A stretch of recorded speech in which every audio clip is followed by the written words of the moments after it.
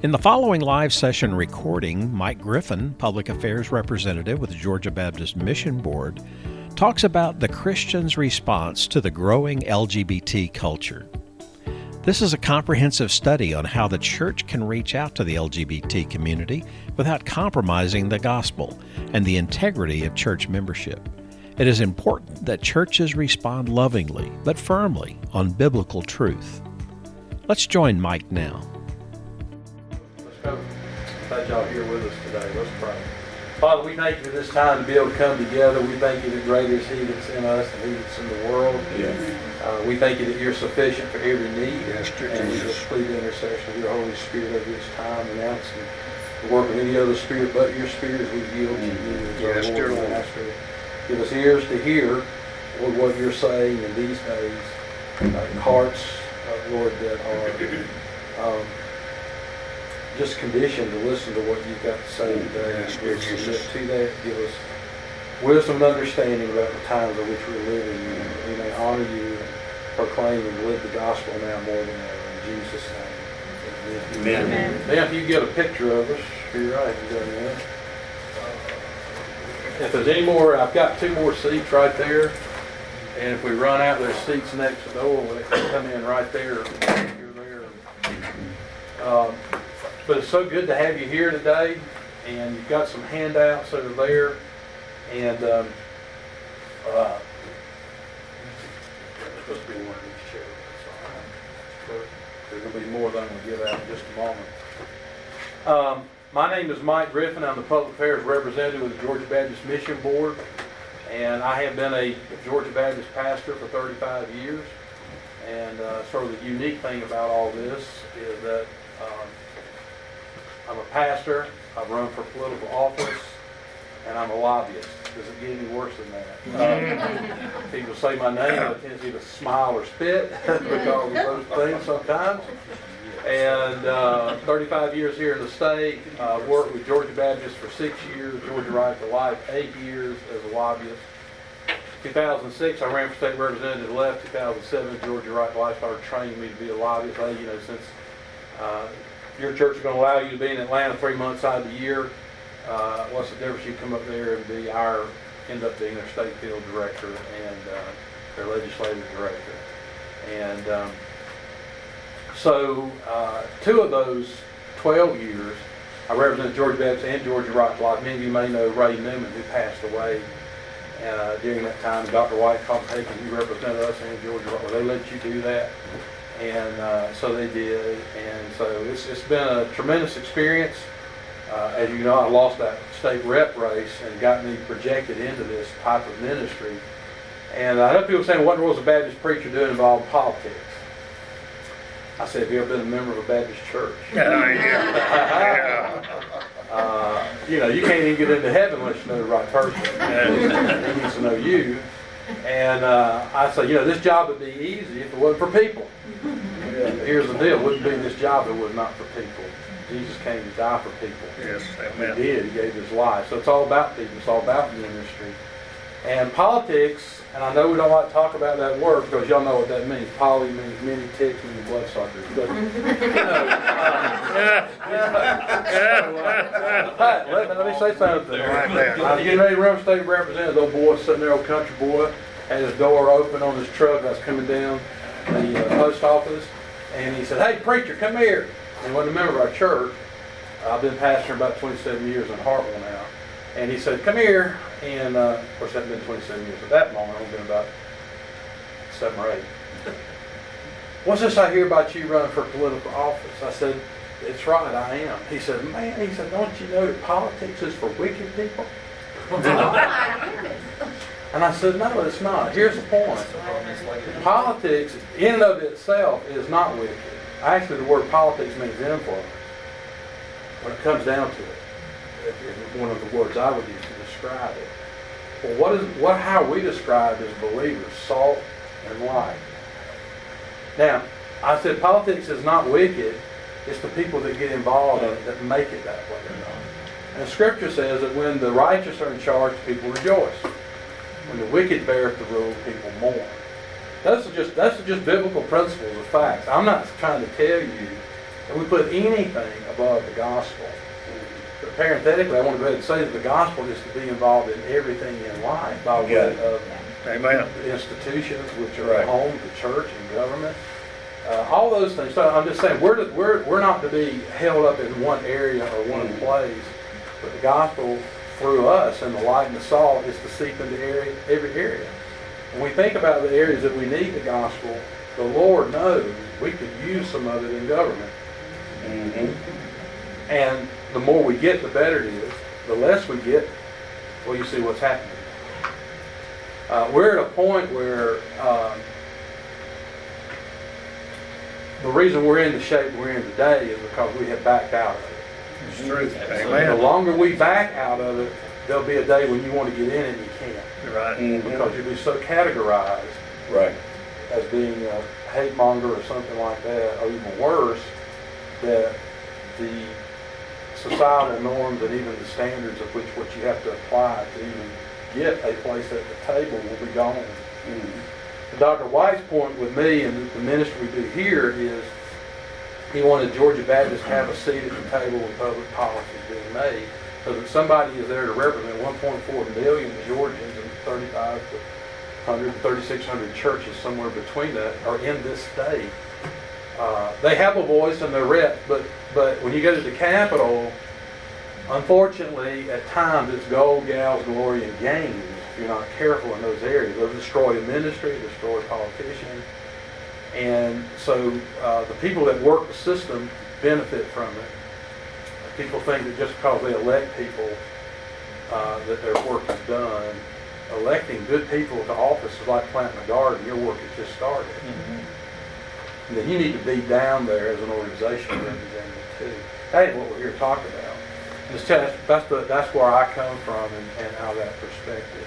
Let me show this to you very quick, because I can already tell the way things are going. I'm not going to be able to cover what I want to do, but I will get over some of these things. I want you to look at this right here is a public affairs website, web page. Go to gabaptist.org/public affairs / and you can go to on that page, and if you go up here to the Vimeo channel and click down on that, every year I do a report that's broke up into 3 to 5 minute segments that can show you the church on gambling, abortion, all those types of issues that are out there that I deal with every year. You can find out what's happening. Go to under the Gold Dome, you see all the articles that I'm writing as the legislative session is going on, so you can keep up. Here's all the issues you can talk anywhere from guns, which probably can't be on another website, but right now it's done that because we lobbied on that, dealing with protection and marriage, stop predatory, all those types. I'm just saying, you go to that. I'm trying to point you to where you can find the information that you need beyond what I'm going to be able to share with you today. Okay, all right. Now let's begin by first of all looking at what the purpose of this class is. And you'll see that on your sheets. And by the way, you've got a sheet there. That's about maybe 75-80% of the notes, so that you've got something. Because have you ever drank any water from a fire hydrant? Well, it's kind of like being hit by a truck. You don't have to experience it enough. It's got to be rough. But when you're drinking from a fire hydrant, you better have some goggles on. This is coming a lot of it, copious amounts, as we say in firefighting, and only very little's getting in your mouth, even though there's a lot of water coming. So today, I'm throwing a lot at you. It's not meant to be a lot, but I don't have a way of really containing it because it's so wide and so varied. And so it's supposed to be a one-on-one class where we just kind of start you out at the ground level. And so it's a comprehensive study on how the church can reach out to the LGBT community without compromising the gospel and maintaining the church membership, support the church to respond lovingly but firmly on biblical truth. And that's a balance. The older I get, I'm 58, been past 35 years. When I look at maturity, is balance. Understanding. It's not so much right and left, here or there. It's balance, understanding, and knowing when to apply things. You really got to walk with the Lord and be led by the Holy Spirit, because there's not cookie cutter positions on everything. There's not a chapter and verse on everything. There's principles to use and apply.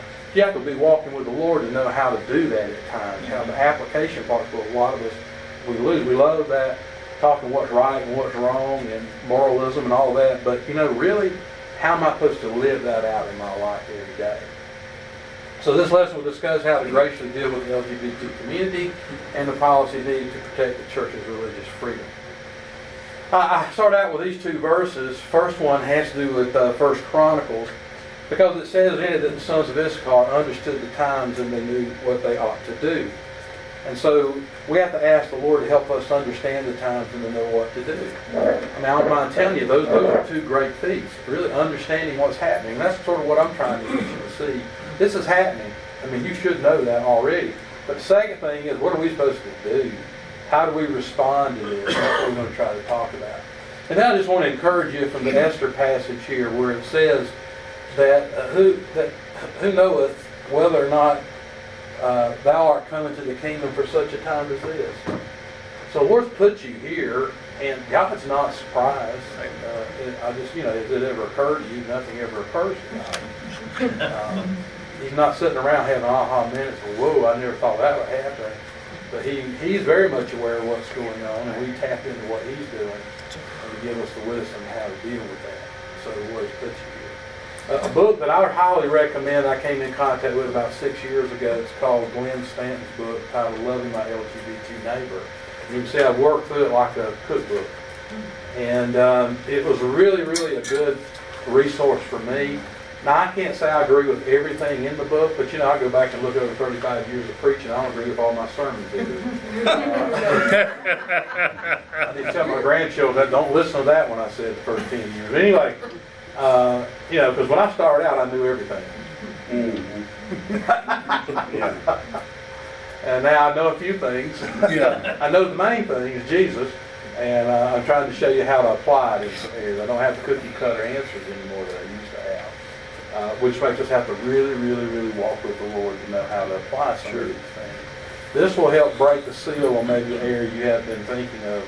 And so anyway, I had a lady in here yesterday who's been a lesbian for 13 years. She's been saved for about, 15 or 20 now. And she came out and said, yeah, what you said, Michael, was right. I didn't know she was in here. And I'm sure that maybe someone in here has already gone through that or maybe going through that. There's not anybody in here that doesn't have this association somewhere in your family. Just like abortion.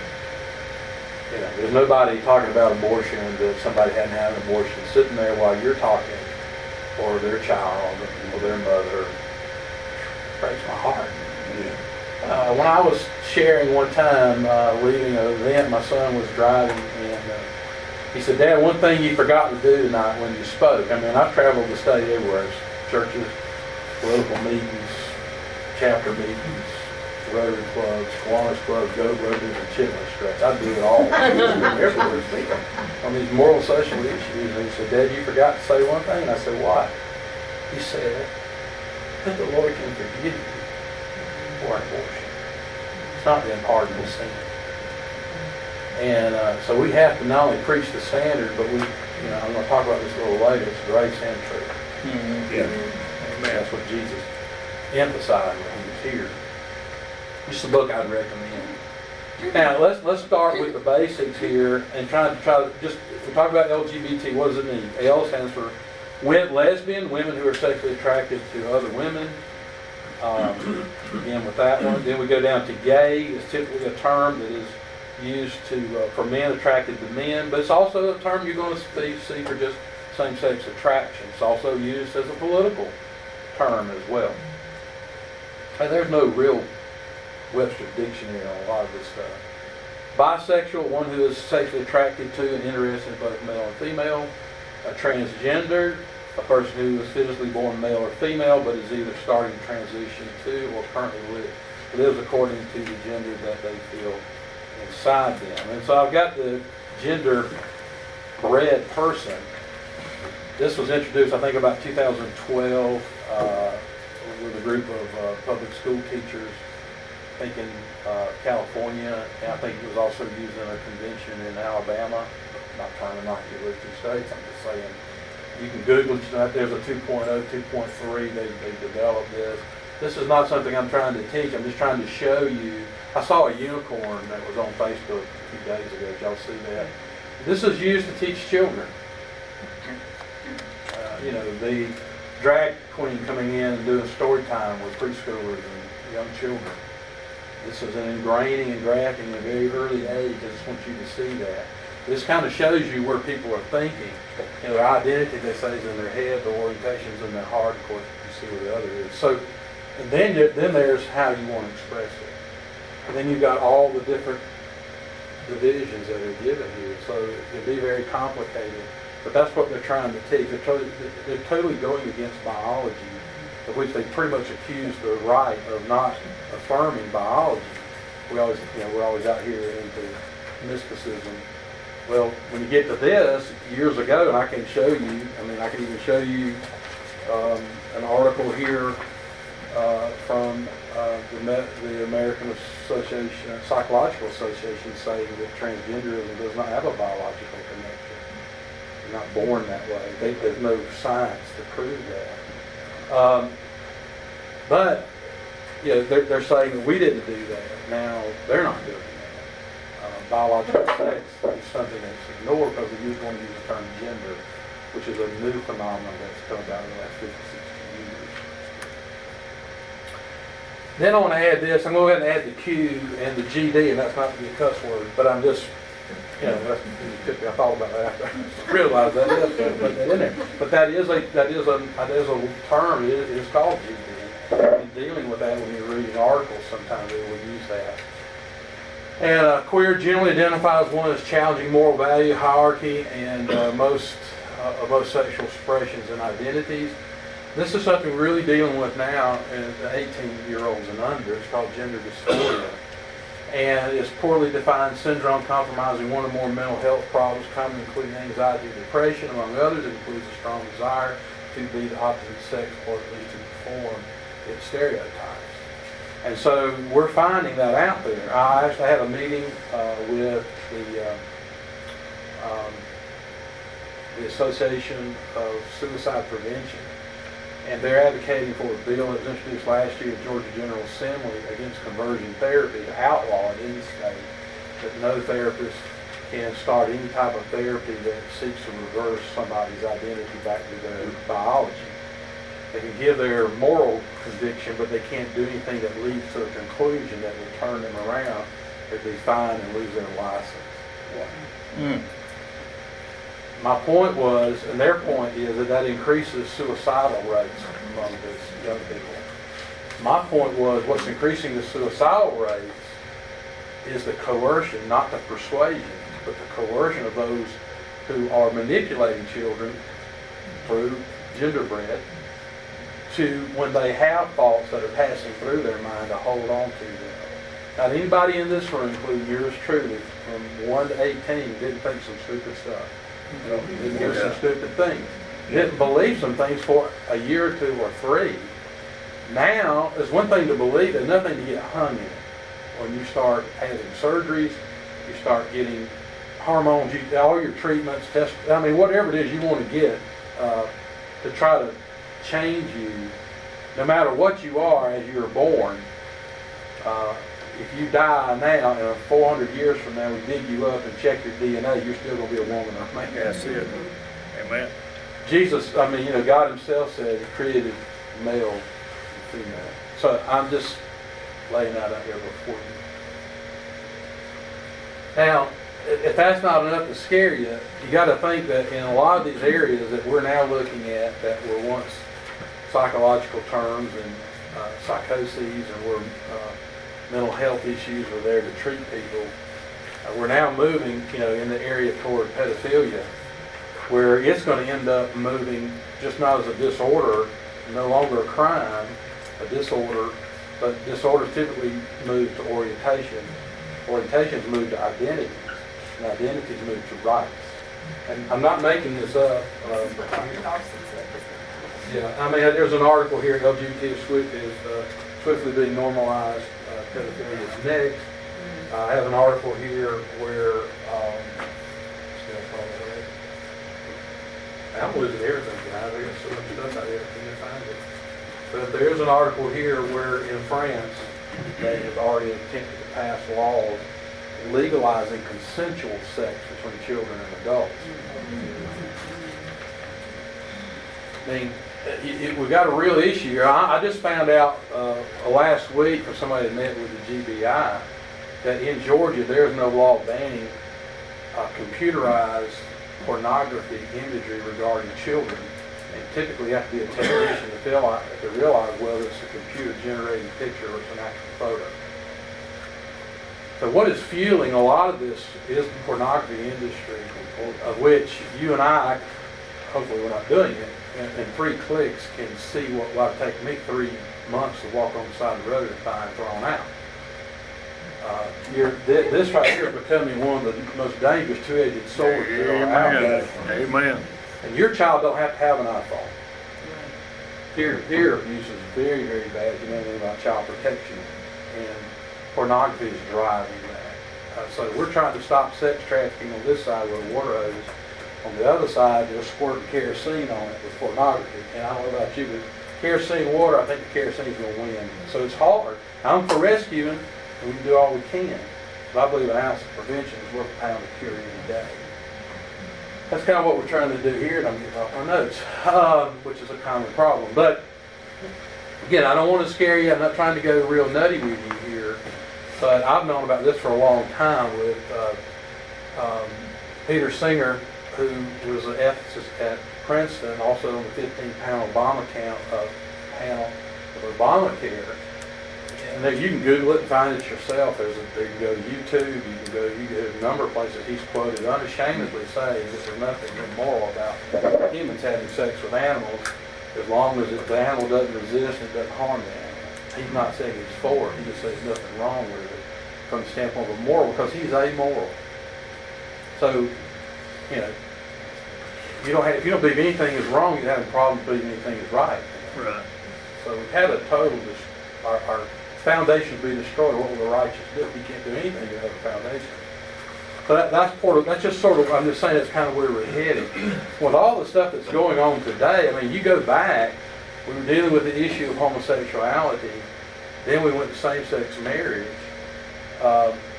you know, and now marriage, you know, that is now legal, and we're dealing with transgenderism, and then moving into the dysphoria and potential now is pedophilia. And so my point is, as Jules Pfeiffer said, satire doesn't stand a chance against reality anymore. I can't make up things that are more bizarre than what the truth is now that's happening. Now, I will say this, I do have that article over here, but I lost the top of it the other day. But I do, it is, you can find this, write it down in your notes and Google it and turn it up. Americans still greatly overestimate U.S. gay population. I don't remember the actual, but you can find that. And the point is, when they do surveys, and this just came out in 2019, this article from Gallup, when they do surveys, people are typically saying that it's in the 20 to 30% range of LGBT. But the actual reality is it's probably somewhere around 4.5. Now this is just amazing that the influence of that small amount of that population, which I'm sure is growing, I don't know how, if you go into all the other different kinds of identities of people that are sexually attracted but they're not engaged in the activity of homosexuality, I'm sure those figures would be higher. But I'm just saying there's almost a, you know, the old saying, like a cat fluffed up, but you squirt water on, he's not near as big. You make yourself look as big as you can when you're trying to move about. And that's what I do. When I do hearings, I say, 1.4 million Georgia Baptists, 3,600 churches, and of course I don't know where they all are, but that is on record. That is what we do recommend as far as getting stats out. We talk a little bit about the evolution of homosexuality, and as we just look at homosexuality in general, it's an attraction to someone of the same sex. Homosexuality was not originally known as an identity, but as an action. And the term homosexuality as a category is only about 100 years old. You're not going to find that actual. You'll find it in new translations of Scripture. You won't see that, because that term is only been used in the last 100 years. It went from an act to a mental condition / psychological disorder to an orientation. Now the same thing, of course, you've already saw what being said about pedophilia. since the mid-'80s, it has become as a identity or an identifying characteristic. Therefore, now it's being seen as a right.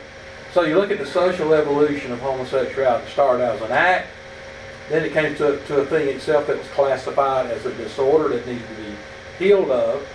Then it went to an orientation, thus a political movement, and then it went down to an identity and thus as a right. Let's talk a little bit about the nature of homosexuality. There are three distinctions that are usually viewed as one.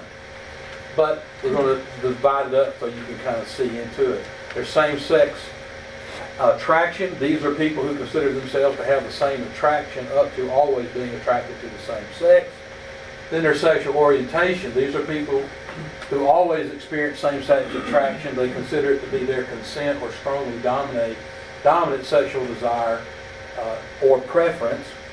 And then you have same-sex identity. It's understood that those who consider their orientation as same-sex attraction, gay or lesbian, will go to identify themselves with the subcultural identity as gay.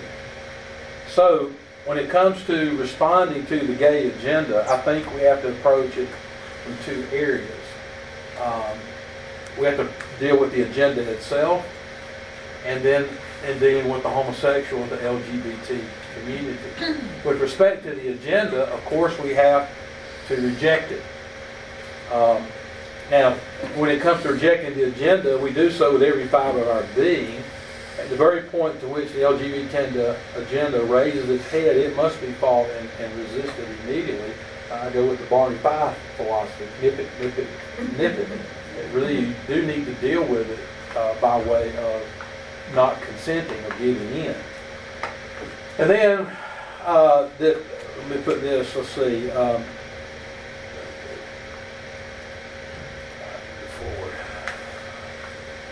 The agenda is connected to a moral sexual revolution.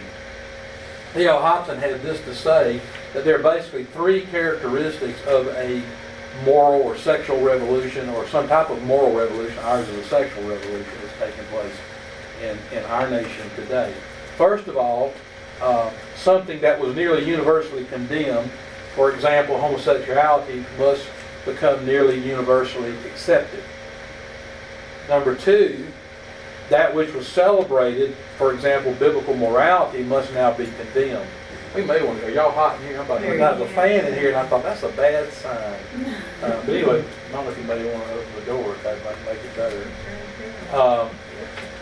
But anyway, look at this progression here, or digression. Something that was nearly universally condemned now must become celebrated. That which was celebrated, biblical morality, must now be condemned. And then, thirdly, those Christians who refuse to celebrate, and I'm adding in that he did not say Christians. The brackets, I'm adding the word there to show you the application of his philosophy to our day. And for this example, those Christians who refuse to celebrate that which was once condemned, homosexuality, must now be condemned even themselves. And this is a total reversal of what might have been called a stigma in the past. And just to show you how bad it's getting, and this is Tim Gill. Now, Tim Gill is a multimillionaire. He's from Colorado, and he's very big in he's a mega donor behind the LGBTQ movement. He's very influential, he claimed, in stopping the religious liberty bill that Governor Dean vetoed. Because he had identified the year before 7 states that he was going to pour money into to stop any religious liberty legislation whatsoever, because they have already now coined anything to do with religious liberty as discrimination. I mean, it has been so demagogued that you can't even use the word religious liberty now. It immediately means discrimination or hate or something like that, which you and I know is paramount in the founding of our nation because of the God being the Lord of the conscience, not government. So it was a freedom thing. How they made it look like it's a, it's an enslavement type of thing. No, it's not meant to be that. However, he then came out in 2017 in a Rolling Stones article and said, it's now time that we punish the wicked.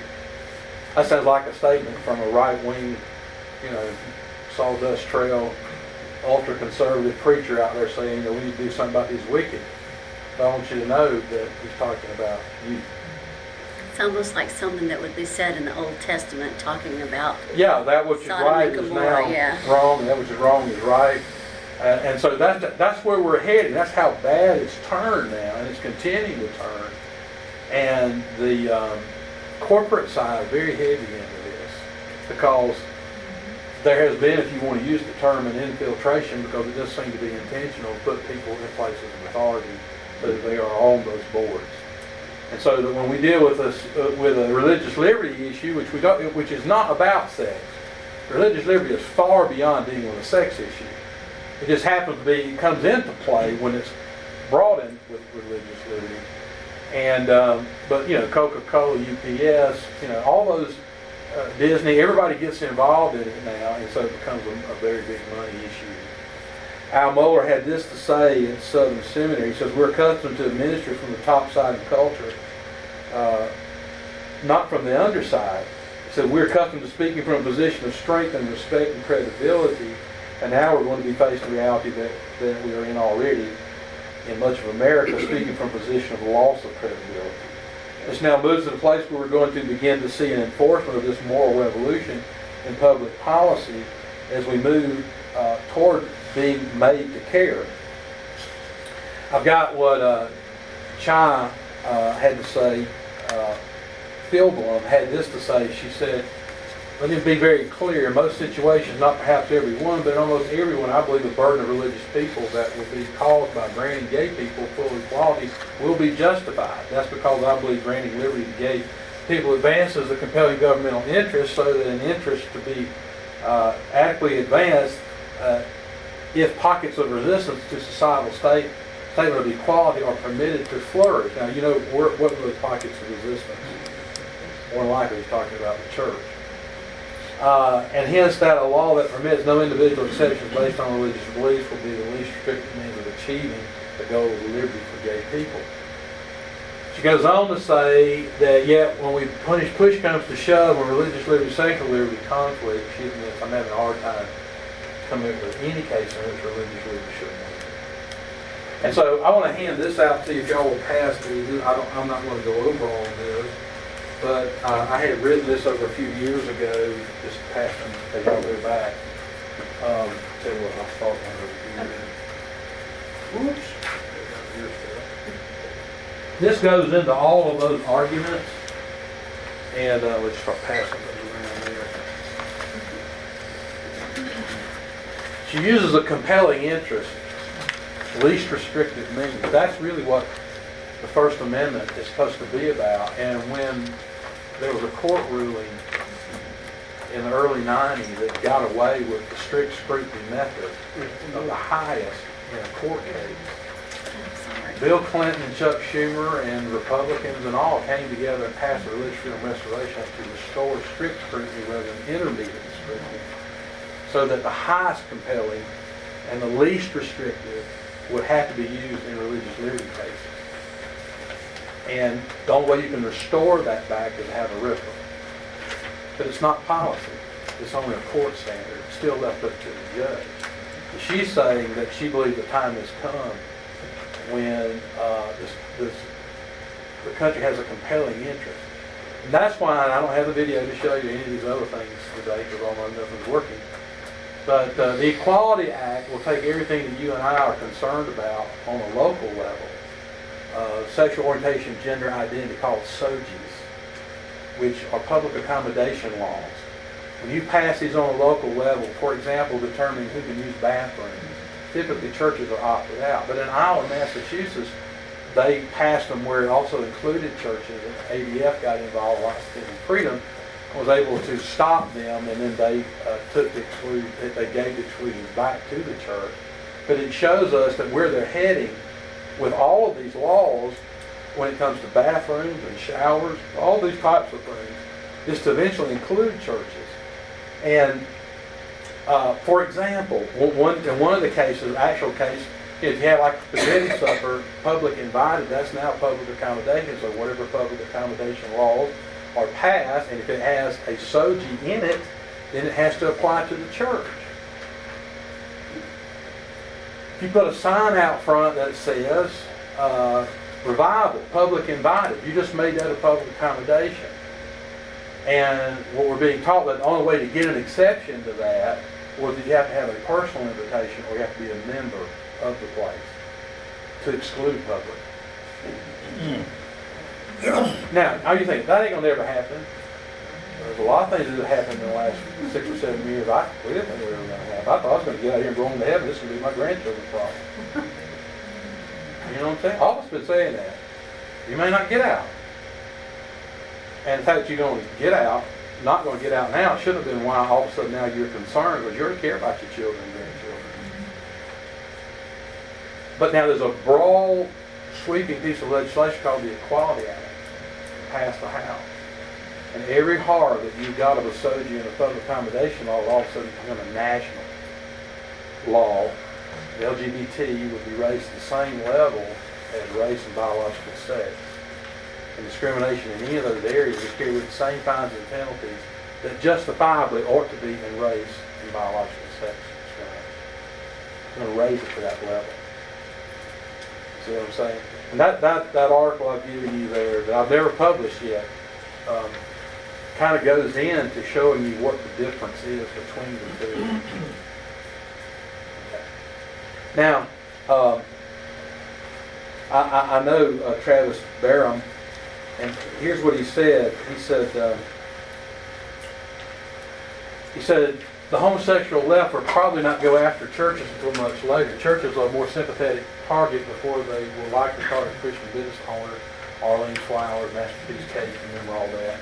And the other Christian institutions, they're already trying to truncate religious freedom into the freedom of worship. The latter, of course, only exists during worship services. The former of that amendment guarantees it much broader. That is why the reference to the Constitution is the free exercise of religion. Another class I teach later on today will be on religious liberty and evangelism and missions. The point is they're trying to say that you can believe and do all these things as long as it's in the church. Worship is restricted to a place. It's not a life that you live. And so that's why they're thinking that they're going to come for the churches later.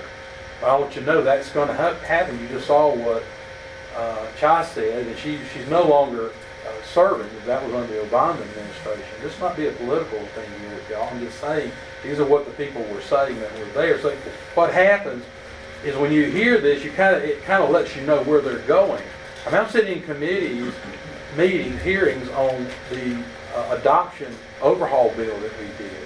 And I had a Methodist female pastor who pastors a large LGBT community church say that she didn't believe that families that believe that homosexuality is a sin and that same-sex marriage is a sin are qualified to serve as foster care parents because they believe in hate.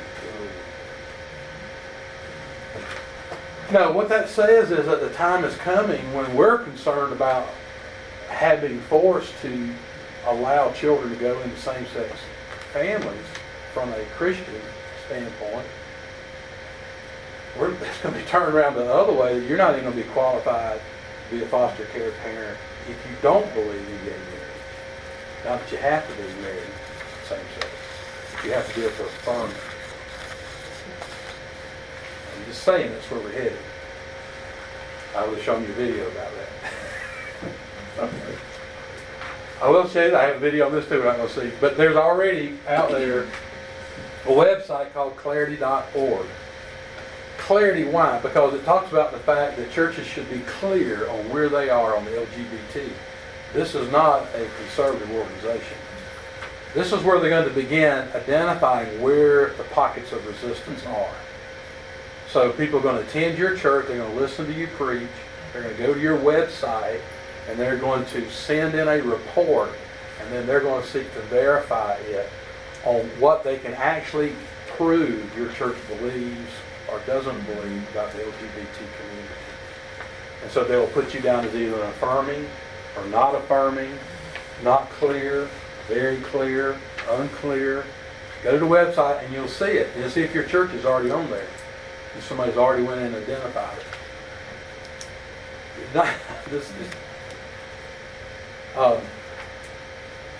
Now, when it goes, and I'm going to end up spending too much time on the agenda part, but again, what are we to do about it? Well, when the enemy comes in like a flood, the Spirit of the Lord shall lift up a standard against him. So the Word of God and the Spirit of God are together, and so paramount to being able to lift up a standard is to lift up the Word of God. And that's where we have to have our understanding of how these institutions are going to operate. These are the three basic institutions that God has given the governance of our earth. The home, the church, and many people are hard to believe this, but if you go to Romans 13, God came up with the idea of government. People say, what are you doing getting out of the ministry, getting involved in politics? Well, he calls them ministers. Matter of fact, you go over in Africa and Asia and other places, they call them ministers of education, ministers of transportation. They're called ministers. I mean, that's a biblical term. It's a ministry. I mean, so I'm just saying it's, again, anything in life, if we want it to run better, we need to find out what God thinks about it. And so the Scripture's where you go for it. So let's therefore reject, through our teaching, living standard, teaching. I have a sheet here that you can have as long as they don't run out. I think they got enough. Did everybody get that one that just went out? Thought these that way. This is a message that I preached 12 years ago, some notes on the rejection of homosexuality. I took some of it out. It's not necessary because most of it was targeted to things that were happening 12 years ago. But I preached a 4-part series on the rejection of homosexuality just so that the church, it was on Sunday night, just so that the church would understand the biblical side of this, and not just looking at it for just something I'm against because I don't like it. I found out through the years of preaching, 35 years as a Baptist preacher, there's a lot of things that church members don't like, and it doesn't have anything to do with the Bible. Amen. I mean, the things that we're not supposed to like need to be the things that God doesn't like. And so we need to make sure it's a biblical reason behind it, not just, I don't like these kinds of people because I don't like these kinds of people. And again, there shouldn't be anybody that we don't like from the standpoint that we're not going to love. I don't care where you are. Okay? And I'm going to, you're not seeing all the other videos that make me look a lot worse, but I'm going to swing to the left here a little bit in some people's eyes. But before I can swing to what appears to some people to be to the left, which I don't consider to be the left, to an embracing from the standpoint of loving the LGBT community, I'm not loving homosexuality. I'll clearly define that for you. I'm not doing that. But before I can go and truly be able to understand how to love, I got to understand what the standards are in the Word of God, right, so that I'll be able to love in a way that is constructive. Okay. Yeah. I don't want to hurt them with the mercy that I give. I want to help them with mercy. I just finished a series on Sunday night with dealing with spiritual gifts, talking about the 7 motivational gifts, and mercy was in there. And mercy and prophecy have a tendency to run into each other. So I have mine is prophecy. Typically I get in trouble with mercy people. Most people get mad with me because they don't think I'm being nice. I don't think they're being firm. Anyway, all right. So they're probably more right than I am. But anyway. Now, then I think about, well, how have we already, we talk about, it's almost like, oh, this is going to destroy the family. Well, the LGBT movement and same-sex marriage will help finish off the family, but let me tell you something, the destruction of the family was already here by heterosexual sin. But I will say this, you can fix heterosexual sin, but you cannot fix homosexual sin. There's nothing to fix there, it's just wrong. But just because you're heterosexual don't mean you're not doing anything to hurt the home either. And we start out with abortifacients. Because what's happened is we want to have sex without babies, and now we move to the part where we want to have babies without sex. So I'm just saying it's like it's all about me. And so that and I'm not saying you shouldn't use a contraception. I'm not even going to get into that argument here today. But abortifacient versus contraception is 2 separate things. A contraceptive, stopping contraception from taking place, is one thing. Abortifacient, when you've got fertilization of a sperm and egg come together, you got fertilization takes place. If you believe that life begins at conception, you got a human life. If you do something then to cause it to be discarded, you just killed a human just as much as you killed a human if he's 50 years old. I mean, because 46 chromosomes, you got the DNA footprint is there. Amen. So that's why Hobby Lobby said, look, we ought not to have, they were not against birth control or contraception. We don't want to have to provide abortifacients because we believe life begins at conception. So that's why some people believe in in vitro fertilization, but those eggs should not be discarded because you froze those embryos. That's a human being. I want to get into my Georgia Right to Life stuff, but I'm just saying. Oh, I get hung into stuff too much. Legalization of abortion itself. I mean, 60 million. These are surgical abortions. We're not talking about RU46, continual concoction. We're talking about just what we can be able to, 1.4 million a year.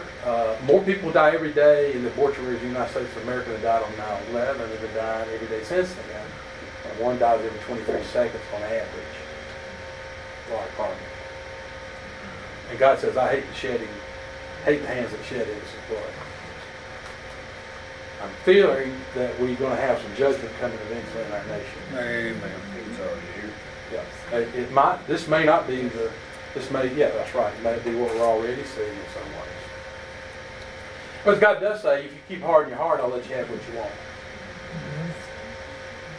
Yeah. If you don't want my will, I'll give you your will. You'll find out your will is not going to be good. Which will make people say, I think we'll go back to God's will now. My will didn't work. No fault divorce, 50 years. We're at 50 years of no fault divorce. And you know what? Divorce rate's down to 50-something percent. It was about 70-something percent when this happened. It worked. No, it's not working. People are not getting married. And the more you tear down marriage and the sanctity of marriage, such as same-sex marriage, Right. You demean even the need of it to start with. People just living together.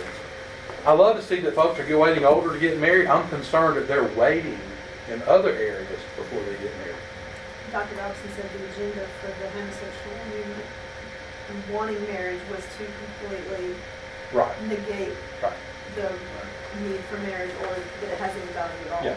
Like I said, we're already destroying it with heterosexual sin already, as far as it's being complimented and appreciated like it should be. Again, no fault divorce. Again, let me say something. We had zombie marriages before then. They were dead already. Just they were not able to get out of them. I mean, and that doesn't mean that you should get a divorce then. I'm just saying, just because people live together doesn't mean they're happy in a marriage. God wants you to live together and be happy. But anyway, no fault divorce. Accepting living together before marriage as well. It's just a common thing. Denial of responsibility in raising our children. We just basically people don't have time to raise kids. They could give it to somebody else. Well, you can give that to somebody. You have the right and authority to do that. You just need to make sure who you're giving it to. You're still going to answer to God. Whether you do it, somebody else does it. That's why you have to be involved in the process. And so, standing in public policy, the greatest danger we face beyond same-sex marriage is public accommodation law, civil rights statutes that recognize LGBT as protected class of citizens. While anybody being mistreated, I don't care what you are and what you believe, raising to that status will move us to a new area of persecution, typically for Christians, moving forward. And I've talked many times with news reporters and LGBT community and activists, and saying, we're not here for discriminating against LGBT community. We just don't want to have to participate in something that our conscience with our God is a sin. In other words, marriage for a Christian is a worship service where it's a thing that you're trying to bring God in. It's not just some secular meeting out here. And even in the Arlington Cates situation, she hired LGBT. She did all types of cakes for LGBT community. She just would not do a cake that she put her artistic design in for a marriage. So she was not discriminatory. It had to do with her. It was a conscience issue between her and the Lord. And I wouldn't expect. And I've talked to people in the LGBT community who told me that, Mike, I wouldn't do it either. Because not all people in the LGBT community believe that Christians are to be forced to do that. And not everybody in the LGBT community may even consider themselves to be gay, meaning they don't be a part. They're not a part of the political side. Again, I know you know, that's where I start transitioning to the other side. But some of the nicest people I ever met were in the gay community. Some of the meanest people I've ever met been in church. Yeah. I mean, really, I'm not knocking church. I've been past 35 years. Hey, I'm like former surgeon. I know a thing or two because I've seen a thing or two. Yeah, I have a question because I followed that Arlene followed that bakery. My concern is that as believers, as a faith community, when we see other businesses such as Hobby Lobby, I hear the other side standing up for what? We don't. Yeah, I can call that. This is our problem. I meet with activist groups on our side on a regular basis, and we work on our messaging, and we make sure that those that are in our conglomerate that we work with, which is a large group, that we're all saying the same thing. Problem is we can't get it out. We use social media and things like that, and I've become very close friends with a lot of reporters that I've worked with for 12 years at the Capitol. They're great people. Jim Galloway is a personal friend of mine, and I've gotten on to Jim about things that he said. He said, Mike, I'll be honest with you, even though he writes some things I don't agree with, period, anyway, he doesn't even put the title. Matter of fact, I know what George Wright Live, I said, why is it you always call us an anti-abortion group when the article was on embryonic stem cell research? That ain't got nothing to do with abortion. They always put anti on us. They never call them anti-life. And, they don't call them anti-death. A pro-death group. Or, I'm just saying, we get stigmatized, bam, just right out of the shelf, every time. That's what we're saying. And so that's what I'm saying. You know what? That's where the pulpit's important. Because the place that has the most impact on the grassroots is the pulpit. And our pulpits have to learn how to communicate these things so that they don't come across being derogatory either. I used to work in news media. I was a reporter in South Carolina, and unfortunately, giving equal opportunity to issues and stuff is not a rule. The only time it's a rule is in a political race. If you get a candidate a certain amount of time, you have to give the opposing candidate the same amount of time. And it's just not a rule with an issue or a story or anything. So it's all about the reporter or the news outlet and how much time they have that day or what they want to give the time to. Yeah. It's just not a rule. But again, I'm saying we do have access to the churches and pulpit, and you see this class has been packed, and it was last time I did this. There ought to be 100 people in here. Not that I'm really good at it, but I'm just saying there's a tendency at times when something's bothering you, you don't want to deal with it until you have to deal with it. Typically, when you have to, it's too late. I'm going to have to hurry now, and I'm going to get through. I know you might address for a second, if you will, along with what this lady said about whether it's parenting. I see so much of this in parenting now, or the church, or whether it's speak a little bit to the issue of meshing grace, mercy, and along with saying no. Yep. Nobody says no anymore. Right. Parents don't say no anymore. Yep. The church doesn't say no anymore because we're scared of political correctness and all the other things. Yep, no is not a bad word. Hang on, we're not going to get to see this one either. This is something material that you need to get. There's also this material here. It's called the Church Alliance Program, where you can, for the average Southern Baptist small church, about $200 a year, 20% off of whatever your size church is, and they will assign an attorney to you that will review your documents to make sure that you're protected legally against the attacks that are coming, so that you have that. And this is protecting your this is ERLC and Alliance Defending Freedom, going through the things that you need to do from a church standpoint of making sure that you've got policies in place so that you get into legal issues, you'll be able to know what to do. And you can go to the Public Affairs page and you can see that information there. I'm not going to have time to go there. I want to get over to loving the LGBT community in just a minute. Now, if there's only 5% of LGBT, that leaves 95% Christians. So we need to be the ones doing something. 95% Christian. Well, 95% other, so maybe 80% Christians, you think? No. No? Depends. I mean, you're going to look at 80 to 90% believe in God. And but wait, what you do is when you go in the Pew Research poll, for example, you begin to get it down to how many of you actually are a member of the church, how many of you attend at least once a month. If those numbers drop from like 60 to 40%, like overnight. You know, and you go once a week, and you're way down. Now, again, I'm not for churchianity. You know, church, you be a member of the church and be lost. So I'm just saying that if you're trying to find some outside indicator of what something looks like as a community. No, I'm just thinking. This thing is a cat, a Persian cat. You put water on it, it gets smaller. Yeah, so why can't we put the water on it? I don't know. I mean, I can't get into all that and get to this. Love the homosexual. And we need to see the difference between the activists and the community. And what's happened is I've gotten to know some of the activists, and they look at me like, wow, you're not what I thought. You know, and I'll be honest with you, there were years ago I didn't care what they thought. You know, I didn't mind them being scared. But as the Lord's worked in my heart to understand that difference, so there are ways to repel. I'm working my way through it, but it needs the community needs to be loved. I got to tell you, I got to tell you something. The two stories I've got to get out of here with, and in this video, I'm gonna make it work, Lord willing. You've got to see, or I'll just tell you. Jesus said, "The law came through Moses, but grace and truth came through me." And what Jesus was trying to do is to show you what was the ultimate outcome all along. And that is how, it's not about religion, it's about a relationship with God. And the fact that there's grace and truth indicates there's a relationship, and understand that there's a teaching type of thing involved as well. Again, the story that I gave you of my son would be illustrative of this fact that we would have to say the truth says that abortion is a sin. But grace says that abortion can be forgiven. Absolutely.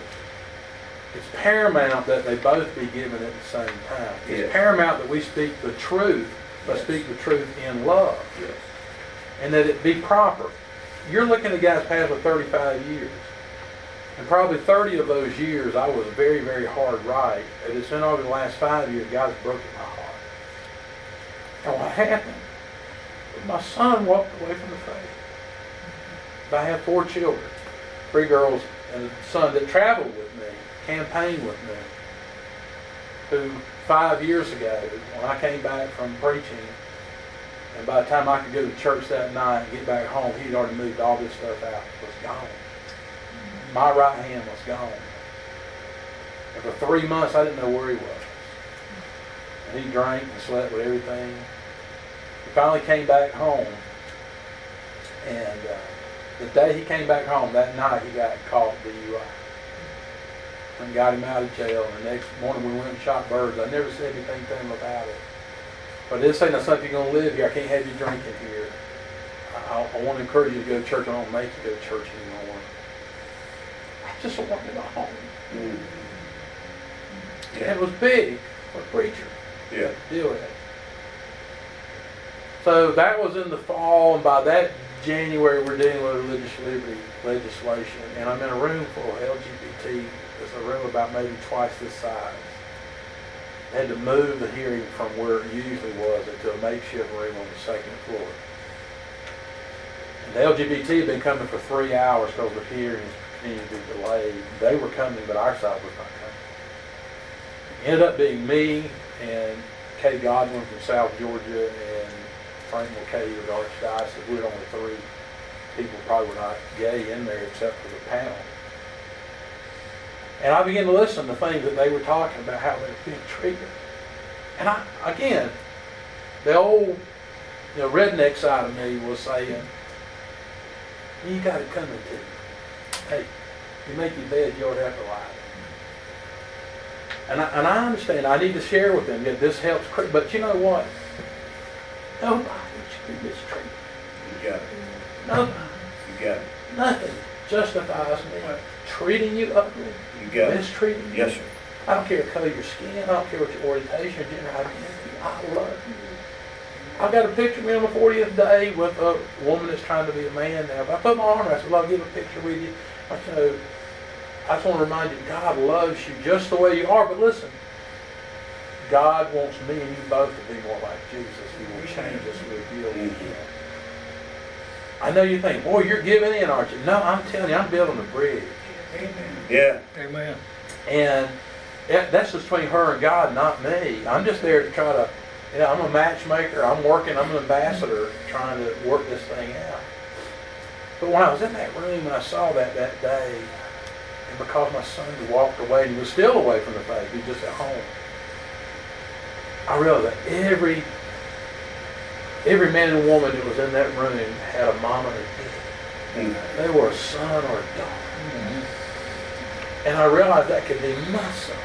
Yeah. That could be my daughter. Now, I don't say because it's our children we should change the standards of the Word of God. I'm telling you, when it's our son, it's our daughter, we start thinking a little differently about how to apply it. You know why? Because we love those people. Yeah. We're supposed to love them anyway. Yeah. They don't have to be our daughter. They just have to be somebody else's daughter. That began to melt my heart. And then that same year, I'll go to it here. It's not the worst sin. Original sin has had its impact on all of us, meaning all of us have greater propensities, whether it's lying or kleptomaniac. I mean, I don't care what, but it's all because of original sin that's created that propensity. That would be your issue, ain't my issue, but sin is what caused it.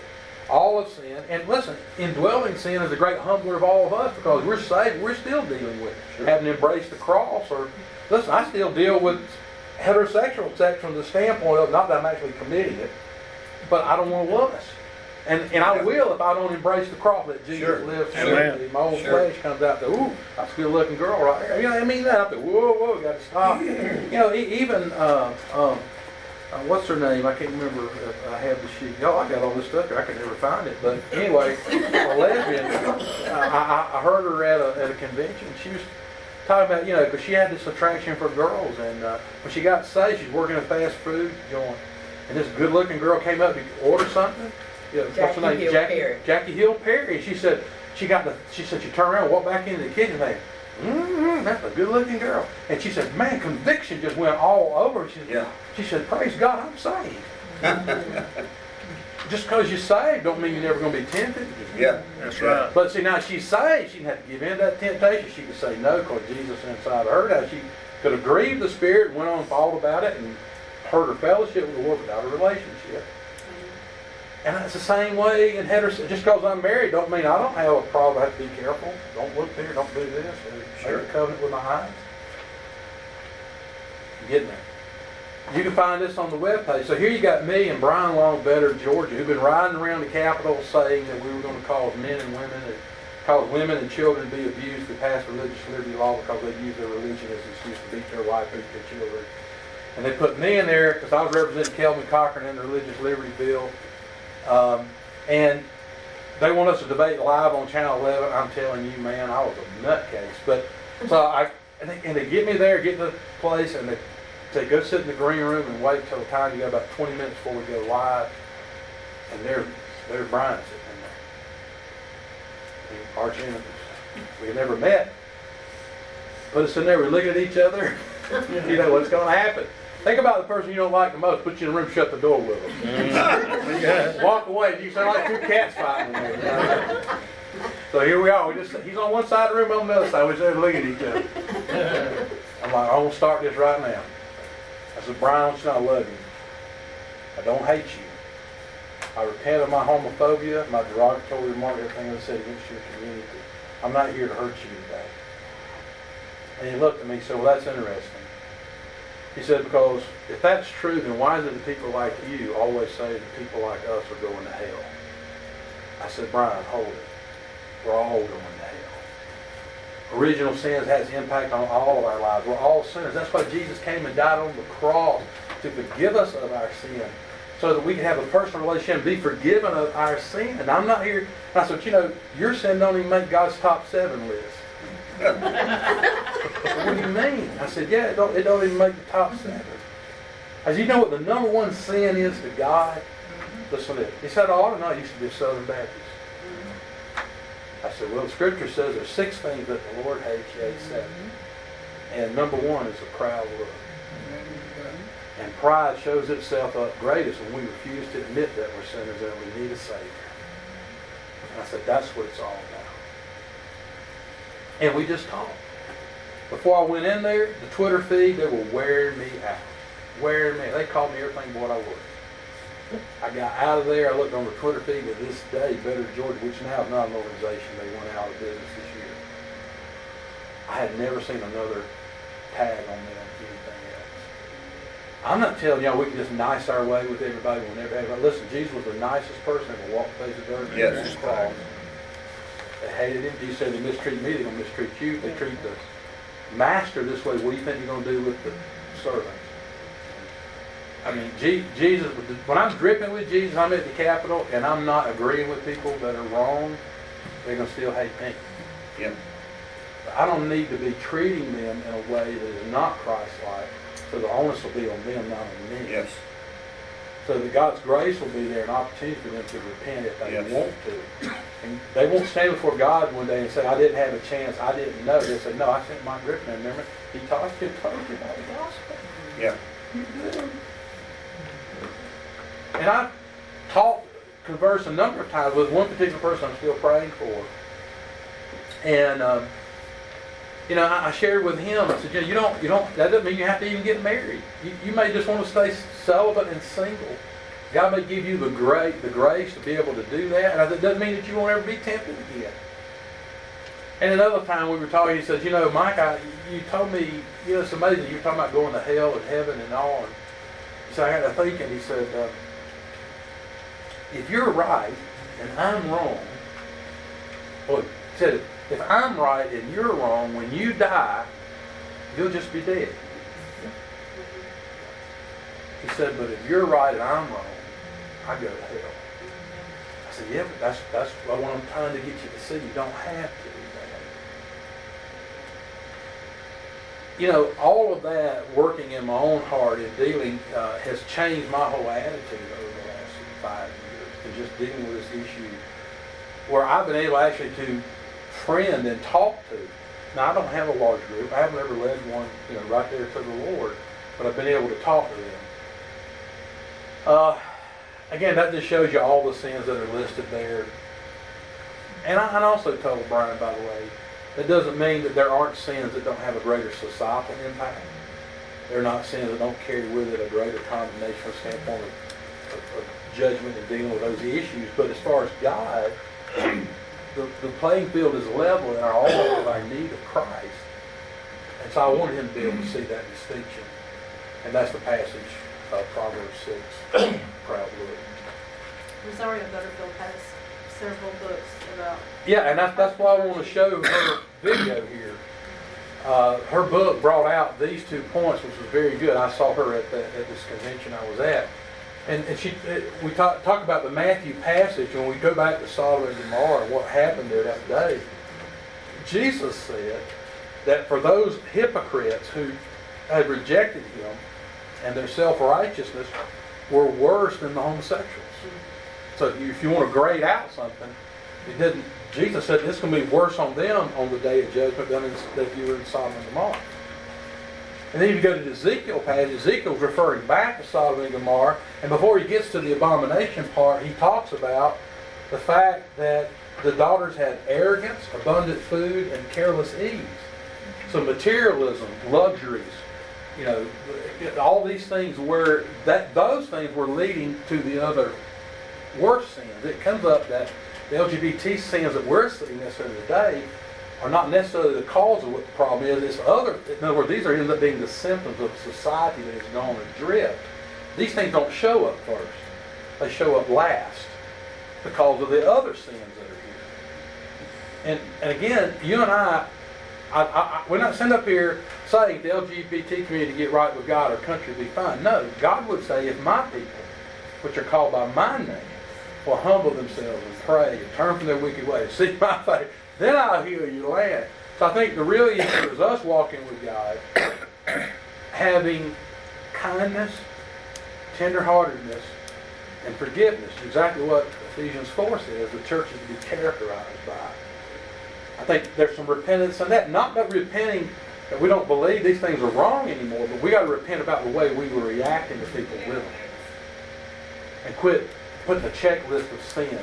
And if you don't have any sin up here in the top, well, but if you're on my top list, I know I ain't anything to do with it, but you got these little sins down here in the bottom. No, you can't start doing it. You start grading people out like that. We need to repent of our homophobia, bigotry, derogatory remarks against the LGBT community. I'm not saying that as an affirmation. I'm just saying you and I don't have to get involved in that kind of stuff. We don't need to be talking that way. Prejudice, discrimination. You go to James 2, it's a passage I preached on years ago, chapter 2. And I know that the context is about a rich guy coming in. You got the poor people out of the way, want him to sit down in front. But the general principle of prejudice, discrimination is given in that passage. Understand that Christ's kind of love is not expressed with favoritism. Understand that Christ's love is not demonstrated with worldly standards. Understand that expressing love with prejudice and discrimination is a sin. And understand that real love is a reaction caused from the experience of God's love yourself. The kindness, tenderheartedness, and forgiveness comes out of the forgiveness, the kindness, and the tenderheartedness God's expressed toward us. God was tenderhearted toward our sin. He was broken over our sin, what we've done. That's the way we're to respond. I know people say, well, that's an affirmation. No, well, the Scripture says that while we were yet sinners, Christ died for us. Did that mean He was affirming our sin? He loved us when we were in our sin? That didn't mean He was affirming our sin. He was affirming our worth in Him, in His eyes, that exceeded our sin. Right, that's it. The answer to the problem. So we have to have a renewed conviction. Our churches that the gospel can save anyone. Absolutely. And I'm going to see if we can see this again. I don't want you to hear what Rosaria said. If she doesn't, I'll tell you what she said. What's the name again?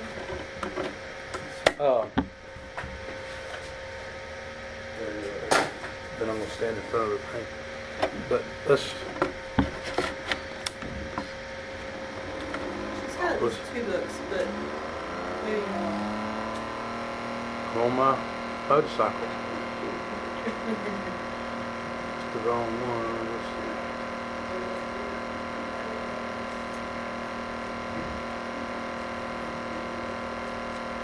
When I started reading the Bible, I was reading it for a research project. I was writing a book on the religious right from a lesbian feminist perspective. And, All right, here we go. When I started reading the Bible, I was reading it for a research project. I was writing a book on the religious right from a lesbian feminist perspective.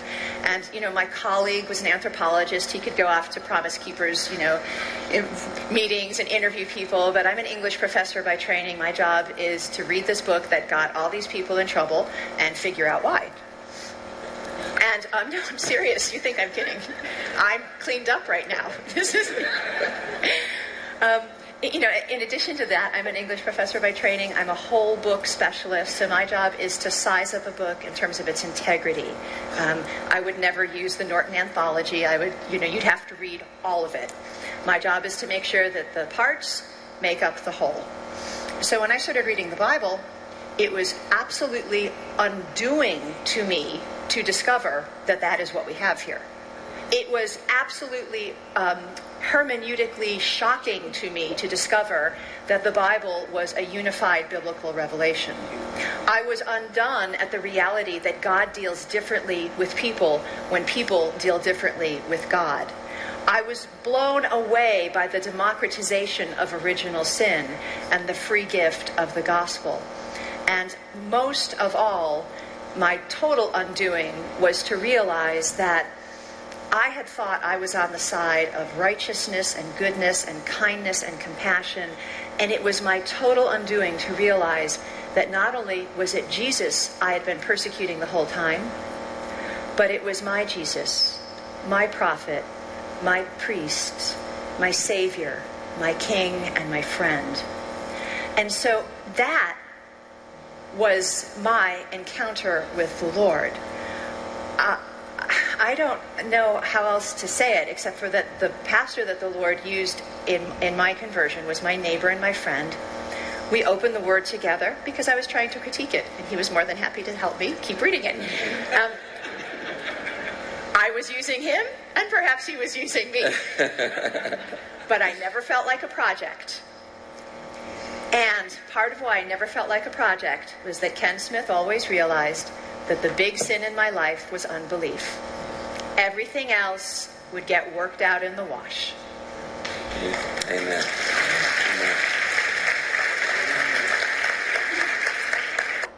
Okay, so you and I are not here to have to tear down and battle and refix every sin in somebody's life to get them saved. No. We don't have to get them fixed to get them saved. No. Just like to get a bath, you don't get cleaned up. You just know Him just as I am. That's how you come. And then coming to Christ does that. And so once somebody realizes they're a sinner in need of Christ, and they turn to Him, well, you can't turn to Him without turning away from anything else. I mean, He just becomes everything. And then, it may take a period. This lady was in here last night, said, I think you said it was like a 3-year period for her to really come clean from all the relationships. And Rosario was a tenured professor, taught queer theory and everything at Syracuse for years. And so, and she wasn't married. She's married now. No, I mean, she was married to a woman, was she not? She was living with a woman. I don't know if they were married. They weren't. And I'm just saying, so she had to continue to work at Syracuse to work through that. The Lord had regenerated her, and she was working, and I mean, she'd been born again, but she had to get that coming on the outside part, Christ working out. I think it's interesting that it was just through the Word of God that brought her to that revelation. Right, and she was studying the Scripture to critique it, as she said. She was a whole book analyst, and she just began to realize that that was it. Let me just mention this. I just need to do that. We've got all I'm doing is costing y'all from heat, to what I'm used to doing on Sundays. People are eating. And unless we're playing baseball, most people don't like extra innings. But so how do you reach them? I got that on your list. Be friendly and listen. Pray daily. Wait patiently. My son, who came back to the Lord now, I'm glad to say he has. Amen. Over the last 2 years, made his way back, and over the last 6 to 8 months, he's a person I've never met before. He almost texts me every day with Scripture. And talks about talking. He loves to do like Randy Mullen. He likes to go to a coffee shop and engage people and get them to talk. And I've got people who are living way on the edge. He says, "Dad, just let me know. I'll go take them out and eat." That's the way he engages people. And he says, I don't push him. I just sit there and talk and just love on people. And then there's an opportunity to come and tell you about what God did in my life. And it's in. I mean, faith comes by hearing by the Word of God. Somewhere it's got to get out. But wait patiently and seize the moment when it comes, truthfully and graciously. This one lady I've got the picture with, I tried to give her another track. I'd give her my testimony track. I just got my testimony Romans Road on the back. I'd given her 3 years ago. I said, look, I got a new track. I said, no more propaganda. I said, yeah, but this is an old Billy Graham track. His propaganda is better than mine. You got to read it. Nope, I don't want to see nothing else. Okay, I didn't push her anymore. But, so she knows where I'm at. She's seen my testimony. And so now I've just got to let the Lord live Himself out in me and around her. Any questions? I'm between you and lunch. You got to go. I would just say really quickly, I love this right here because we just experienced this in our me and my wife in our own circle. I coach my son's 8-year-old football team, and we've got a couple that has an open relationship. They have 2 kids, married, but they're seeking to become a throuple. And she put something on Facebook, and my wife just asked her a question because we had, for whatever reason, we had seen a lot of information about that lately. And when we finally responded, she was literally just thankful that we weren't going to turn them away because, to quote her, we didn't think we have any friends here. And just by us saying, hey, we love y'all, we still want to be friends with y'all, like she was totally blown away. So, I mean, yeah, definitely. I can't even pronounce it, protect, I have to think about it for a minute, but it has to do with polygamy. Well, that's where we're heading to, because once you say that 2 men can get married, 2 women, what's wrong with 3? Matter of fact, the thing better Georgia was saying, I said, if 2 men can marry a man, why can't a man marry his horse? And they found that quote. I preached at Mike Stone's church one time, and they put that, their Twitter feed. And I thought, well, if I were them, I wouldn't even put that out there. I thought it was kind of goofy. I probably shouldn't have said it. I'm just saying that's why I'm saying once you break that down. Yes, former reporter. I have a question, and I've been stuck here for a long time. I've talked to my dad about it, but I live in a condo in Atlanta, and my neighbors right below me are a lesbian couple, and they're the most wonderful people. And we've had a couple of years to really get to know each other. And one of the wives they're married. She grew up in a very, very conservative home like I did. And when her parents found out she was a lesbian, they sent her to conversion camp with her pastor one-on-one. It was very abusive, and it was awful. And so to say that she's angry about that is an understatement. But flash forward to now, and she has a true desire to live her life as a Christian. And with the music of our teenage years is the music she listens to. She does her devotions daily. She's desperate to be a part of a church. All she wants to talk to me about is faith and what I talked about in church on Sunday. She wants to talk to my parents, dad's pastor. We talk about it all the time. And we've gotten to a place where we can have these very open, frank conversations, even to the point of, I know that to be able to be a part of this, I have to break up with my wife. And but I love her. And so the doors are open, she trusts me, we're there. But they can't be a part of a church, and I even want them to come to my church, but let's be honest, people are going to stare at them, and that's the first thing that scares them away. So they're ready, they want to be plugged in, they're right there. I know that if a church would take them in, that it would start to change their lives. But where do I send them? Where do I go? What's the next step? Ourselves to do that and see them as being more important. Dr. James Merritt has a testimony where he went and visited a lesbian couple that were married, and he actually just sat down in the floor with them. They sat there and talked, and he shared the gospel. And later on, one of them came to know Christ and started coming to church. Now, I don't think they ever joined because of that, but they were coming. And later on, as she began to grow in the Lord, she realized that she couldn't stay in that relationship. And this happened like 8 or 9 years ago, and James just talked about this at the evangelism conference. And he said, he's in his office one day, and the secretary said, there's a woman out here, I don't know who she is, here's her name, says she's got to see you. And James says, oh yeah, I need to see her. And he said, I hadn't seen her in 8 years. She's still living for the Lord. She's still not involved in any bad relationship with anybody. I don't think she's married. But he said she's still doing right. And I think they started by just staying in separate bedrooms. So you got to have an entry point there somewhere to be able to have that. And I mean, we're dealing with a situation now to try to stop conversion therapy. And I guess our concern is we will oppose them outlawing it. But it's just like anything. There's good and bad in it. There's a bad way, a good way to do the right thing. And so I'm sure I'd like to know more about that. Categorically, we'd be against them not allowing somebody to try to help somebody.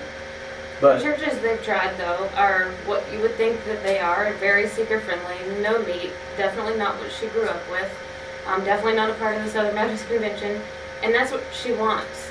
However, when they've tried those kinds of churches, probably a lot of the churches we go to, people stare at them, and that's the first thing that scares them away. So what do they do? And as much as we say that we want to welcome them with open arms, the handful of us in this room would, but the rest, the 90% of the church isn't. And maybe they're not saying anything to them, but they're not welcoming them there. So where do I send them? What do we do with them? Merritt's First Baptist Snowball, right? Yeah. no, he's in Crosspoint, which is over there by in Duluth. He was in Snowball. That would be a place. But I got out of the pulpit about, again, it was like within the year of Mike leaving. And I just said, I want to confess something and ask your forgiveness, and I'm going to make a statement here. This is what it's going to be from here on out. I said, I want to tell you why people are not coming to this church. It's not growing. I said, it's because they don't believe we love them unconditionally. That you have to live a certain way to come in here. And by the way, we do believe that the Lord does have a standard for us to live to. The concern I have is that you and I aren't living up to it either. Because we get to think if we're not smoking, drinking, cussing, or chewing, we're good to go. But we got other attitude sins and other things in our life that we're struggling with. So we're putting on a facade. When they come in here, I said, this ought to be the kind of church that the LGBT community that I had been through. Absolutely. Somebody can walk in here with purple hair, and two guys or two that sit down, and as a matter of fact, in this book it talks about a guy saying, I bet you wouldn't let me in my church, let me in your church, because he said, because I'm a queer. And that was his quote. And he says, why would you say that? He said, no, we would. So the point was, at some point somebody's got to address this issue like we have today and break the ice and say, look, we can hold the standard. Doesn't mean you have to join the church. That's why I tried to show you about the standards of you don't let people join the church the first Sunday. You sit down and talk with them. You go through a discipling process that may need to go through. And then you have to go through a process where you manage your church in a loving kind of way, because 15 years somebody's been gone to church may come back and say, I want to use your fellowship hall for. So I'm saying those are the things. But now you're talking about trying to reach the community. How are you going to do it? And like you said, these other churches, which seem to not be really teaching the Word of God like they ought to, but yet they can feel comfortable. I don't understand, why can't we be as doctrinally sound, as straight as a gun barrel, but full of love too? I mean, why do we have to say, to be doctrinally right, you got to be mean? No, and to love people, you got to be weak. And I'm like, why do we ever separate that? And I feel hypocritical or whatever to just say that I can only talk to you about this at home. I can't take you to my church. And I don't mean my church is so full of love, but there's still going to be people at my church, just like at every other church, that are going to be upset that they're there.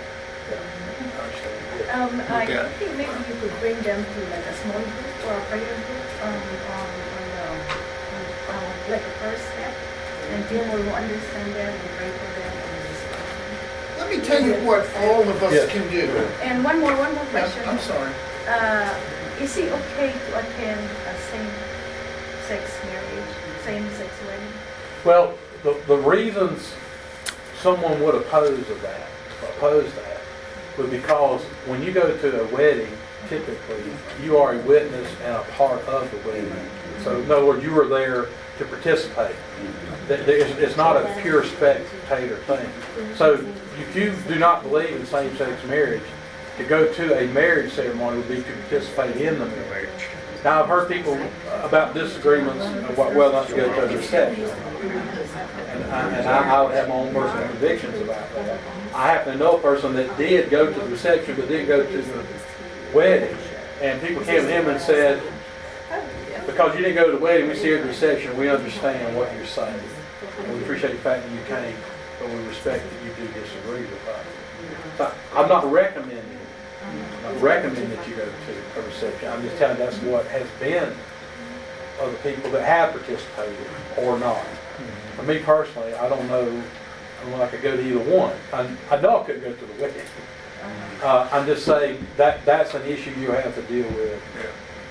Rosaria says not to. Right. And she has particular reasons. Well, and I talked with ADF. I talked with one of their leading attorneys who deals with a lot of the issues going on in North Carolina with bathroom laws and all. We were talking because we want to reach young people with the gospel. Well, there is no way you're going to reach young people that you're not going to reach gender dysphoria situations in your church. And he's saying accommodate where you can, but do not do anything that affirms it. Right. And that comes to do with the pronouns. And my friend has already made it clear to me that I'm not to call her a she, but I use we, they. And I will call her by her new name. Because people call themselves all kind of names. But I don't intend to ever use the pronoun. And I won't use the one that's going to offend her either. I'm just not going to use them. And there may be situations where you have in church where you do need some situations where you have bathrooms that people can go to. It doesn't matter. I know a situation right here in Atlanta. A guy, a cross-dresser, who has a mental problem because his wife died and never had to deal with it, started dressing like a woman. And the pastor talked to me, said, if he walks in on men's bathroom, we're going to have more trouble. And he goes, walk into a woman's bathroom. But you do it in some churches, there's going to be a physical fight take place if they find out you're in there. And so I think he's been able, maybe has not been going to the restroom, maybe going to a restroom that is a single restroom. A lot of restaurants are doing this now. Again, we should not affirm any of this. And I'm not. I know they may think I am by my friendship with them. I'm not. But I'm not making that the test of my friendship with them. I can't intimately fellowship with people. The darkness and light can't get together. It never will be from that standpoint. But an unconditional love situation I can do. And so I think us being able to talk with those folks and minister to them in an open kind of way, and yet they would understand that your belief does not keep you from being able to minister and to be there with them. I know Rosaria talks about some that were dying with AIDS, and they ministered to them. Because they're a person created in the image of God. Yeah. That's it. Challenging, isn't it? It's going to be a challenging time. Not everybody's going to have good intentions, and their purpose is coming there. There may be the times in which they come in and actually disrupt and disharm, bring harm in some way. So you're going to have to. So that's what I'm saying. That this whole class is about doing that proper balance. All right. Let's pray. Father, thank you for this group. They bless my heart today. And I thank you, and would you guide us as we want to go with you as we leave now. In Christ's name, amen. All right. Thank y'all.